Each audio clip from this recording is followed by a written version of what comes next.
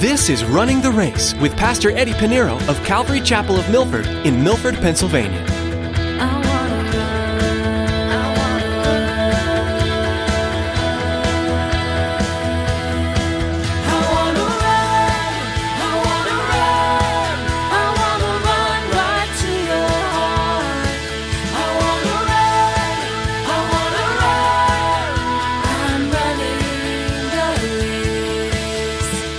And you say, okay, if any of the Gentiles are not found in the book of life. Now there's two books. There's books, plural, and then you have book, which is the book of life. The books, the reason why it's plural, everyone's going to stand before the throne. There are two people. Those that accept the Lord Jesus Christ, put their faith and trust in the Lord, and accepted Jesus Christ as Lord and personal Savior. And there's going to be those that have rejected Christ, His salvation. In today's message, Pastor Eddie teaches us that there are two books in heaven. The first book has all the names of those who have put their faith in Jesus Christ. Those whose names are written in the book of life will be granted access to heaven through the blood of the Lamb. However, the second book has the names of those who have not trusted Christ as their Savior. These poor souls will be judged on their lawless works and will be found wanting in the face of a holy God. Well, let's join Pastor Eddie with today's edition of Running the Race.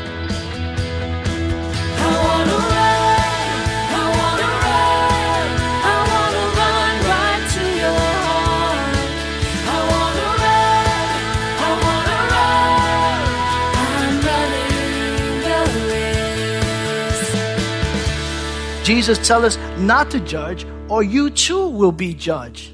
In Matthew chapter 7, verses 1 through 5.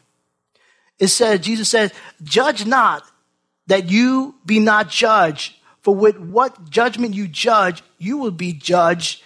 And with the measure you use, it will be measured back to you. And why do you look at the speck in your brother's eye, but do not consider the plank in your own eye? Or how can you say to your brother, let me remove the speck from your eye and look at the plank in your own eye?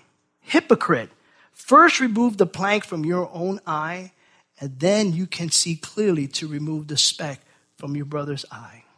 Very simple. We shouldn't crino anyone. You know, and again, we look at fault because it's easy for us. Again, some of us will take a magnifying glass to find that one little speck of sawdust in their brother's eye. And meanwhile, they have a telephone pole coming out of their own eye. And it's wrong. It's not our place to judge people. Judge unto condemnation. Paul tells us later on in Romans chapter 14, verse 13, he says, therefore, let us not judge one another anymore. He's talking to the church. He's talking to fellow believers. Why? Because the more you know about the law, the more you're critical about the law, and you start judging everyone. Now you're more aware of the law. Hey, that's illegal. I found out that's illegal. We shouldn't do that. Oh, that's a sin. I found that in the Bible. Oh, that's a sin. You know, we go to church and we are filled with laws and legalism sometimes, and we tend to now get all the laws together and start looking at everybody to see that they broke those laws. So Paul is writing to fellow believers. So let us not crino one another. Now, there's another judgment in the New Testament. Another word for judge in the scripture that Jesus tells us about is judgment to exercise with careful discernment. That's a judgment. Jesus said in John chapter 7, verse 24, do not judge according to appearance, but judge with righteous judgment. There's a judgment? Yes, it's a righteous judgment. Not judged by appearance. Not talking about, oh, listen, you need a makeover. I don't like your tie. Don't match your shirt. He's not talking about that appearance. It's talking about the actions. Because we really don't understand the full picture of someone's life. So don't judge by the outward appearance, but judge by righteous judgment. The judgment word here in the Greek is chrisen. That's to judge, make a righteous judgment, not based on appearance, but to evaluate, to come to a conclusion. And then there's a third judge, and it's diakrino. Diakrino, which means to spot a problem, to see a problem. That's a judgment that we should exercise as well. Righteous judgment And now this diakrino is a judgment we must practice. And what is a diakrino judgment? Jesus gave us a verse. Jesus gave these words. In Matthew chapter 7, verse 15 to 16, beware of false prophets who come to you in sheep clothing, but inwardly they are ravenous wolves. You will know them by their fruit.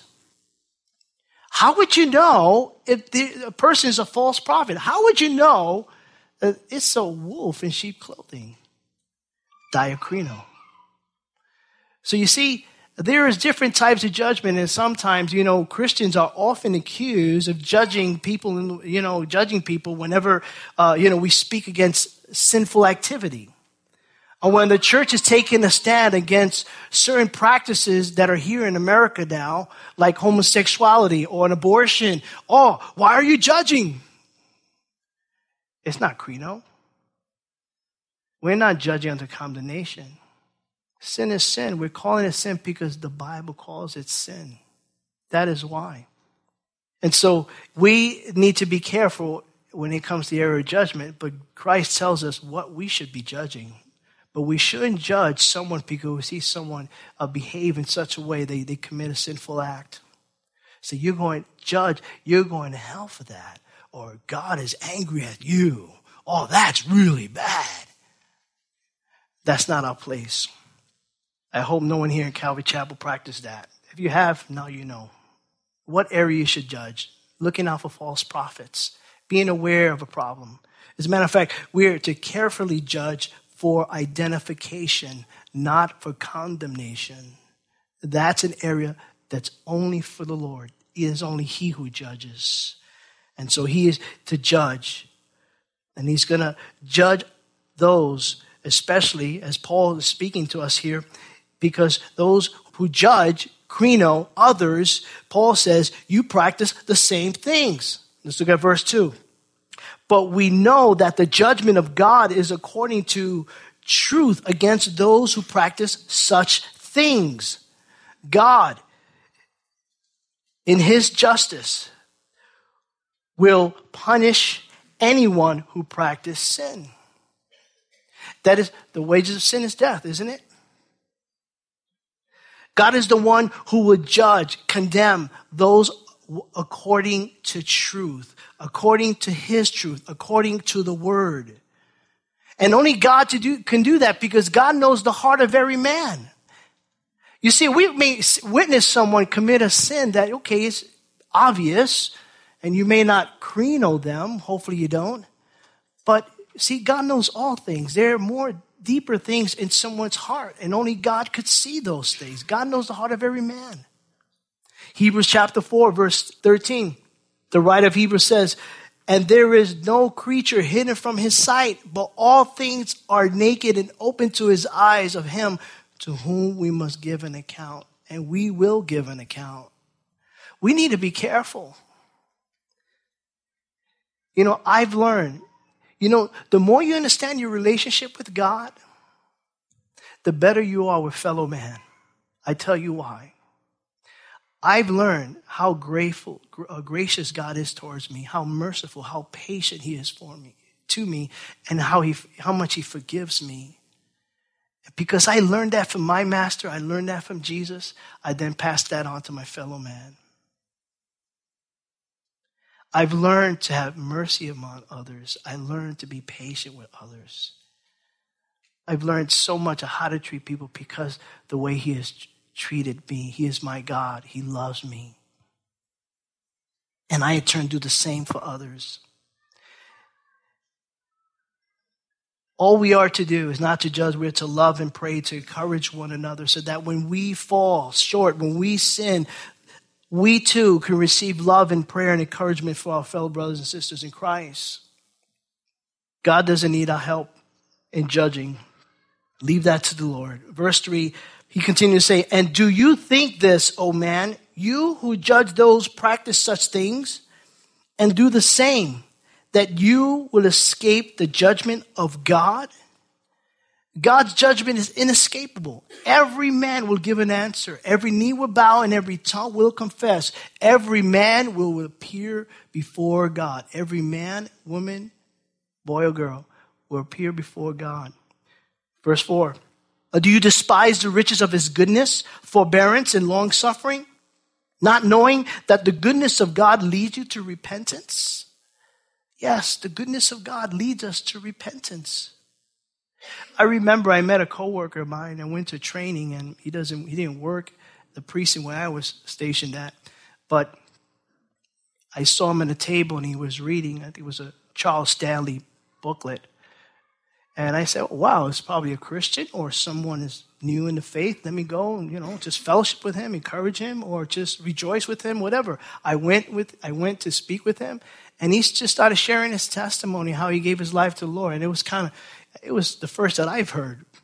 And he said, you know what? One time, I just purchased a new home with an in-ground pool, and things were going great. My wife got a promotion in the job. She's doing great. My kids. And I was just there in the pool, just enjoying what, all that I have. Life is really good. And then in the evening time, life was really good. Then I started thinking, there's got to be a God up there. And however the Lord used to convict him, that's how he came to the Lord. That's how he came to the Lord. But there is so much goodness that leads us to repentance. God has given us life, given life to everyone. He has created so much for us, this beautiful world for us to live in, to appreciate. He's given us his only son, Jesus Christ. And he continues to give, even while we're here on earth, as he prepares a place for his church. It leads us to repentance. God is tolerant. God is patient towards us.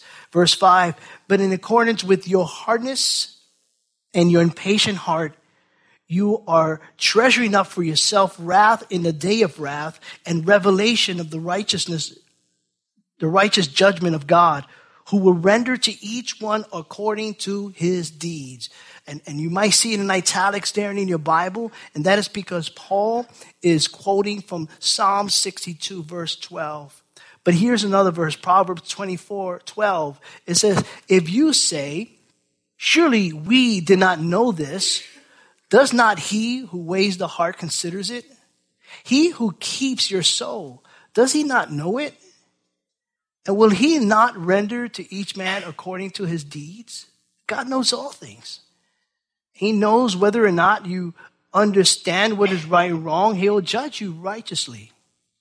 God's judgment according to deeds, just as God judges according to the truth, as we read in verse 2. He says, for who will render to each one according to his deeds? Verse 7, eternal life to those who by patient continuance in doing good seek for glory, honor, and immortality. So those who keep doing good, seeking after the glory and honor, God offers eternal life. It's just very simple. Romans chapter 6, verse 23, for the wages of sin is death, but the gift of God is eternal life in Christ Jesus our Lord. Verse 8, but to those who are self-seeking and do not obey the truth, but obey unrighteousness, indignation, and wrath, tribulation and anguish on every soul of man who does evil, of the Jew first, and also the Greek. Sometimes we look and say, why always say the Jews first? I want to be first. Well, so is the punishment first. Verse 10, but glory, honor, and peace to everyone who works what is good, to the Jew first, and also the Greek. For there is no partiality with God. No partiality with God. There is no favoritism. We studied that when we looked at the book of Acts. Remember when Peter, the Lord started bringing in the Gentiles, added to the body, and Peter, was to go to Cornelius, a Roman Gentile soldier, and went out and he said, how can I go to a Gentile? I can't fellowship with Gentiles. I can't even talk with Gentiles. I can't go into their homes. I can't even have bacon.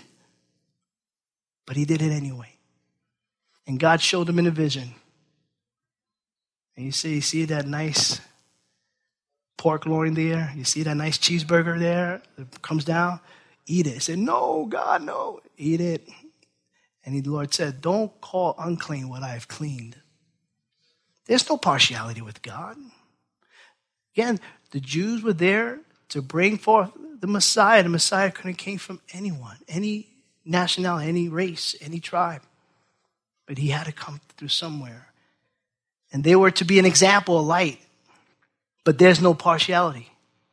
So now, let's go back to the courtroom, God's courtroom.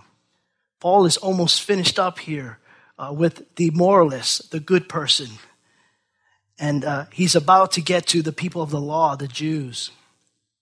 Turn with me to Revelation chapter 20. God's judgment is inescapable for every man, every woman. In verse 11 of Revelation chapter 20, it says, "Then I saw a great white throne, and him who sat on it, from whose face the earth and the heavens fled away. And there was found no place for them.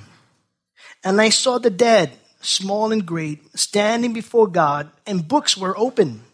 Books is plural. "And another book," that's singular, "was open, which is the book of life. And the dead were judged according to their works," which is deeds, "by the things which were written in the books. The sea gave up the dead who were in it, and the dead in Hades delivered up the dead who were in them. And they were judged, each one according to his works. Then dead in Hades were cast into the lake of fire. This is the second death. Anyone not found written in the book of life will be cast into the lake of fire." Now there's two books. When God judged every man, all. Verse 15 says, if anyone not found. He didn't say, okay, if any of the Gentiles are not found in the book of life. Now there's two books. There's books, plural, and then you have book, which is the book of life. The books, the reason why it's plural, everyone's going to stand before the throne. But there are two people, those that accept the Lord Jesus Christ, put their faith and trust in the Lord, and accepted Jesus Christ as Lord and personal Savior, and there's going to be those that have rejected Christ, his salvation. So the books are plural. Why they're plural is because it's a book of everyone that have not accepted Christ, and all their sins and their deeds that have not been forgiven, they've been piling up into books. Where if you accepted Jesus Christ, right, sins have been washed away. All we need is your name. Isn't that great? Wouldn't you like that to take place when you go to the DMV? I need a license. What do I have to give you my whole history? Right? That'll be nice, right? If you go to DMV, here's my name, here's my face. That's good enough.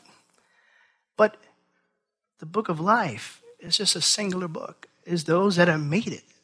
Moses knew about this. He says, Lord, blot my name out of the book. What book was that? The book of life. And then you have the deeds, the works in the books. That's why we need the blood of the Lamb.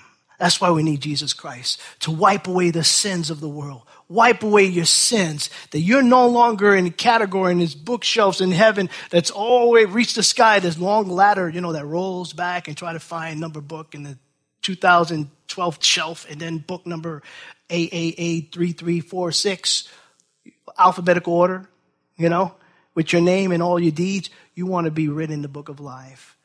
But they will be judged. All will be judged. Every man, no partiality. There's not a book for Jews. There's not a book for Gentiles. When you go to heaven, there's not a corner for Baptists. God is not even a Pentecostal. He's not Catholic. He's not a Methodist. He's not a Protestant. God is God. We divide. We make divisions. But we all will be judged. All will be judged. There is no partiality. The dead, small and great, Jew and Gentile will be judged. Verse 12. It says, for as many have sinned without law will also perish without law. Who was without the law? The Gentiles. The Gentiles did not have the law. They were without the law. But they are not excused from God's judgment either. Well, we didn't have the law, Lord. Oh, you have a conscience. Remember, we dealt with the depraved Gentile. They're left without excuse. All the creation testify of his glory. You're left without excuse. The law of Moses would not be used as a standard of judgment against those who did not have the law, but they too will perish. For as many have sinned without the law will also perish without the law, and as many have sinned in the law will be judged by the law. Okay, you want the law? You want to live by the law? We're going to judge you by the law. You know, and that goes for Christians as well. You know right from wrong. The Jews will be judged by the law. You want to use the law? Great, you judge by. But guess what? You, as a believer in Jesus Christ, you know Scripture, that with Scripture tells you what offends God and what sin against God, you know, ungodliness, and sin against fellow man, unrighteousness. So the Gentiles would not be judged by the law. God did not give the Gentile the law, but they knew right from wrong. The Jews would be judged. Gentiles would be judged. And they know what's right and wrong. We have to understand, God is a righteous judge, and God would judge fairly. He knows whether you know or you don't know. He knows if it was in your heart. Again, remember, we always worry about the man in the jungle. What about the man in the jungle? Nobody shared the gospel to him. All of creation testify he's left without excuse. So the depraved Gentiles without excuse, and so is the moralists.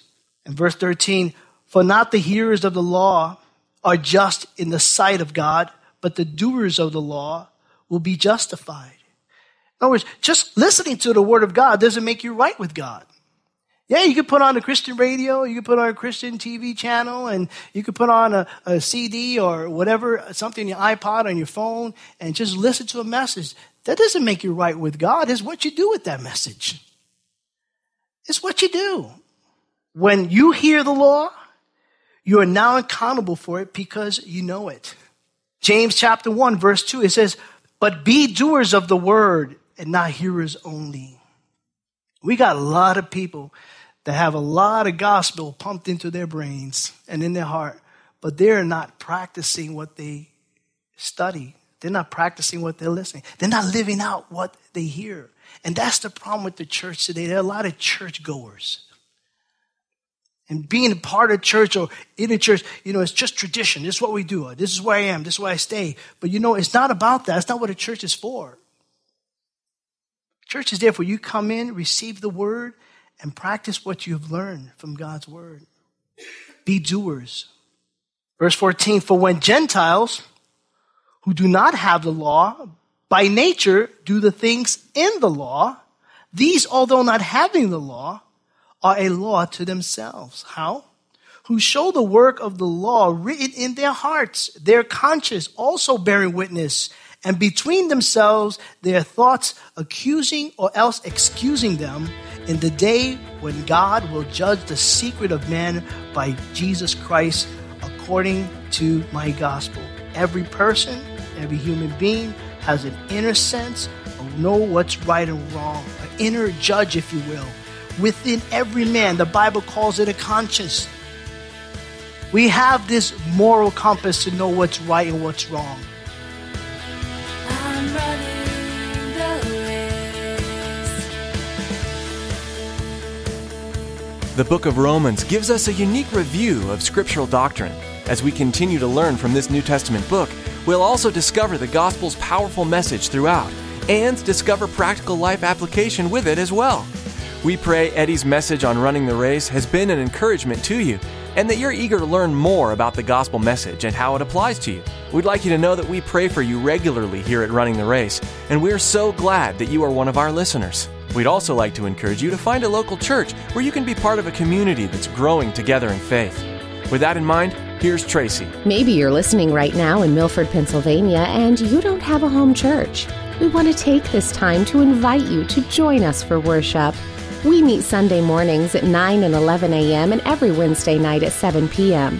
For more information, call us at 570-296-7367. That's 570-296-7367. Or log on to runningtheraceradio.com and click on service times. Thanks, Tracy. That website, once again, is runningtheraceradio.com. While you're there, you can also listen to more messages by Eddie or download them to take with you on the go. That's all we have for today, but join us again for more on the book of Romans right here on Running the Race.